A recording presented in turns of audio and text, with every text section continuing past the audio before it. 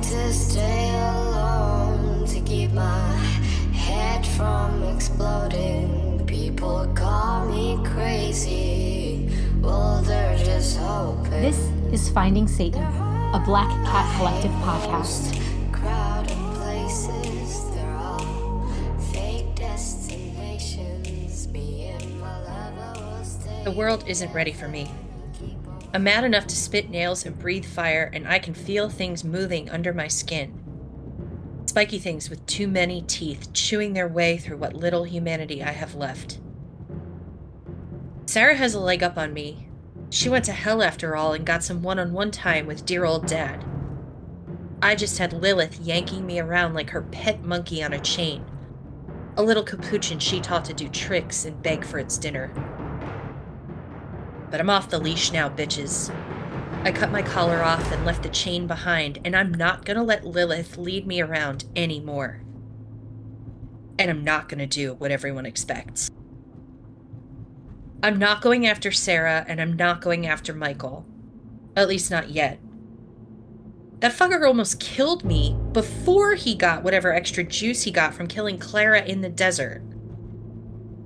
Well, I'll tell you a secret. I have a little extra juice of my own. I can feel it humming through my veins, singing to me. I'll let you figure out what happened. You shouldn't need me to spell it out for you by now. Like, you get what's going on, right? I do. I finally do. At least I think I do. I wish I could talk to Matt and use that great big egghead of his. I shouldn't have been so hard on him. He's a good kid and he means well. It's not his fault Sarah and Clara both led him around by his dick, all while playing with his heart and using him for his brain. At least I'm honest about what I want. Speaking of which, I too could use some dick. And maybe a shower. And some food. Not necessarily in that order, although I'm not that picky, and I did recently suffer some blood loss. Again. And I've been driving the shitty rental for a few hours. I keep my eyes open for a likely-looking bar and spot a roadhouse about 30 miles down the road. It looks a little rough around the edges, which is perfect for what I'm looking for. The wood is weathered and faded, and the parking lot is half dirt. This is the kind of place where you don't look too closely at a guy's record, and he doesn't look too closely at your face, if you know what I mean. I park the shitty car and leave the keys in it, ever optimistic. Maybe someone would steal it and save me the trouble of setting it on fire. I walk through rows of trucks on my way to the bar, wondering which of these monsters my beau will drive. The Ford, the Chevy, or the Dodge model of urban cowboy transport. I'm pleasantly surprised when I see the bar is filled with more actual roughnecks than white-collar cowboys. I pause just inside and inhale. Beer, dreams, and despair. 3 of my favorite fragrances. It makes for a lovely bouquet. I hear the crack of a cue ball as I make my way to an empty table.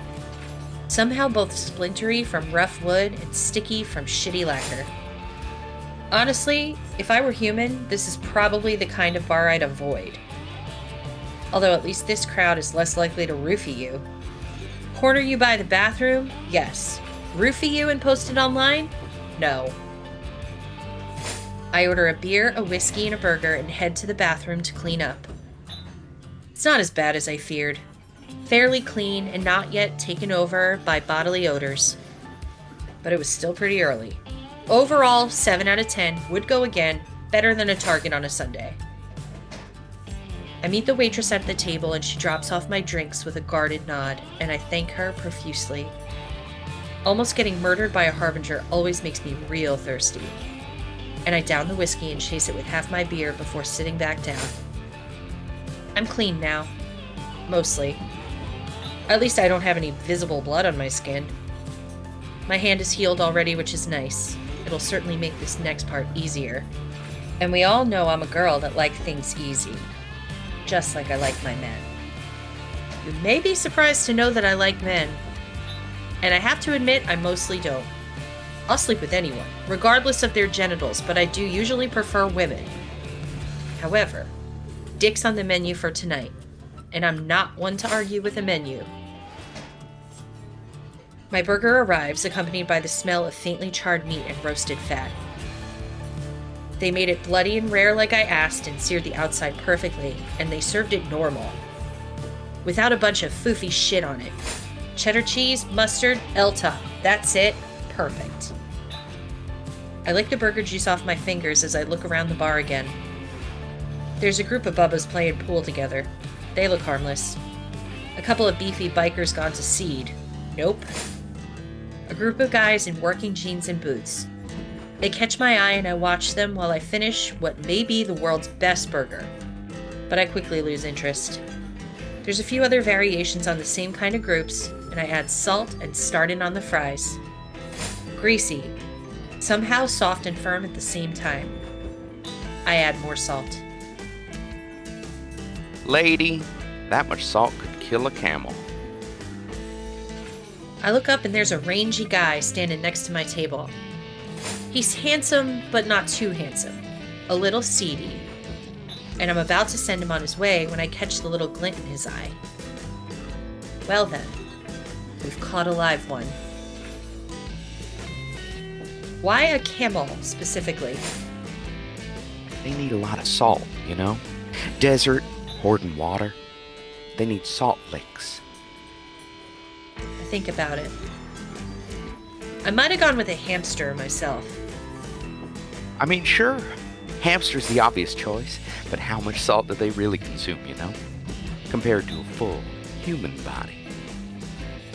He uses that as an excuse to look mine up and down before stealing one of my fries. The waitress swings by and subtly cocks her head at the guy, making sure I'm okay. I shrug and she offers me dessert. No thanks. I'm having dessert later. Can I get another shot and beer? I'm buying, and I'll have the same. What's your name, Tex? I bet it was something common like Chris or Chad. Bert. I don't know why, but the name surprises me. I look at his face, wondering if I was wrong. But then he takes my hand and slides his thumb across my wrist, and I know I'm right. He's the one. What about you, pretty lady? I pull my hand back. Annabelle, I tell him, and belatedly bat my eyelashes. That's a sweet name. Our drinks come and he uses that as an opportunity to slide his hand up my thigh. I kick his chair as if by accident and he leans back. Oops, I say. And he doesn't have the grace to look embarrassed at all. He's perfect. We take our shots and down our beers and I wait for it. Want to get out of here? The little glint in his eye is clearer now. It's a hard light with an edge to it, like moonlight glinting off a knife. He walks me to his truck. Spoiler alert, it's a Dodge Ram, and he's very proud of it. He's a beauty. She'd look better in black, but I don't say anything. Have you ever done it outside? Like in the car? No, I mean outside, under the stars. You seem outdoorsy. Yeah, that sounds fun. Like a park? Kind of. I know just the place.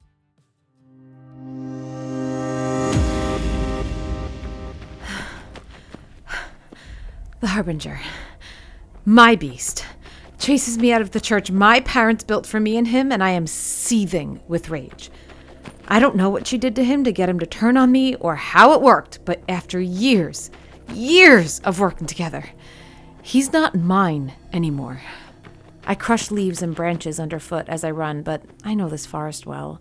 I've spent half my life running through these woods, with him and without him. But this is the first time he was trying to kill me. The trees rush past me, witch signs carved into their bark, tiny bones hanging from their branches, and the bones whisper and clack as I run by, telling him where I've been. Fucking trees.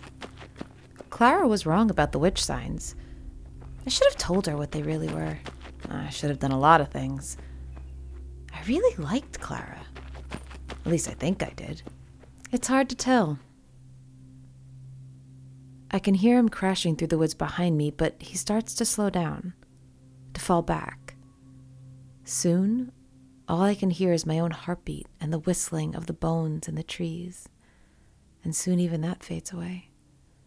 And I'm running, without sound, without breath, just moving in silence through the trees until I reach a clearing I've never seen before. And the air is thick, and it's hard to move. I slow to a walk, and then, as if I'm in a dream, I stop. The clearing is empty. No fire pit, nothing. I look up, and the moon is shining down on me. It's full. And then it's a crescent, waning. A larger crescent, waxing. It's full again. And then it's gone, and the night sky is empty and dark. And the clearing is fully dark now. And into this darkness, she walks. The silence comes from her. She is the source, I can tell. I fall to my knees, and time slips, and she's in front of me, her hand on my head. And I look up into her face, but where her face should be, there's just a blur. And on her head, there are two giant silver antlers, and her silver hair flows down onto her gown, and her arms are pale, and time glitches over and over again. She's grabbing me and letting me go, but in reality, she's not touched me at all. Nicole. Her voice is the only thing that can break the silence that surrounds us. I nod, grateful that she has come to save me, to recognize me, to exalt me. Do you know why the Harbinger hunts you? I nod. You may answer me. It was her. It was Annabelle. She turned him against me. Did she, though? Of course she did. He was mine, and then she did something to him, and then he changed. You know, a Harbinger may never turn against their chosen one, right? Right, yes, that's right, but she... No, you foolish girl. He was never yours. He was always Clara's, you see. It was you that sought to turn him against his person, not Annabelle. You who reached out for something that was never yours. But my mother... Your mother taught you to lie, little one. She taught you to lie and steal and to lead other girls to their deaths. And you lied so much that you even started to believe your own lies. You started to believe you were really one of them, with your stolen Harbinger and your stolen circle. But you never were. You are no daughter of mine, Nicole.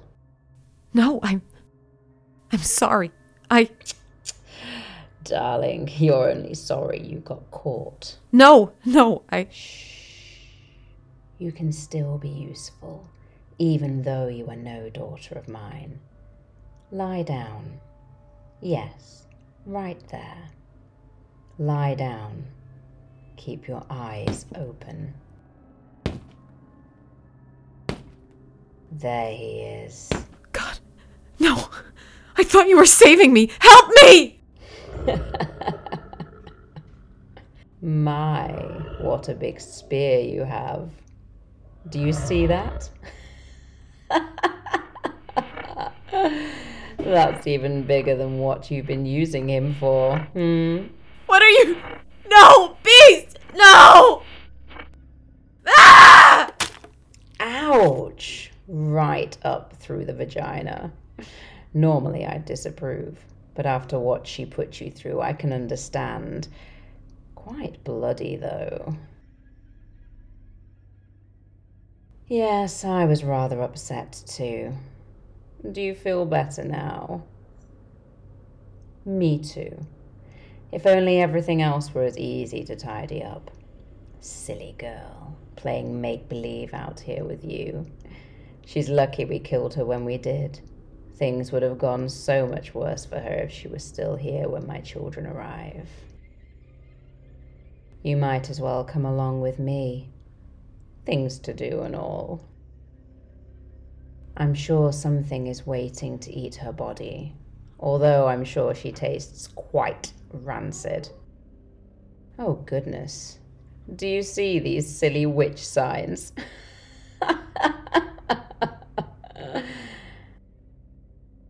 As if those do anything.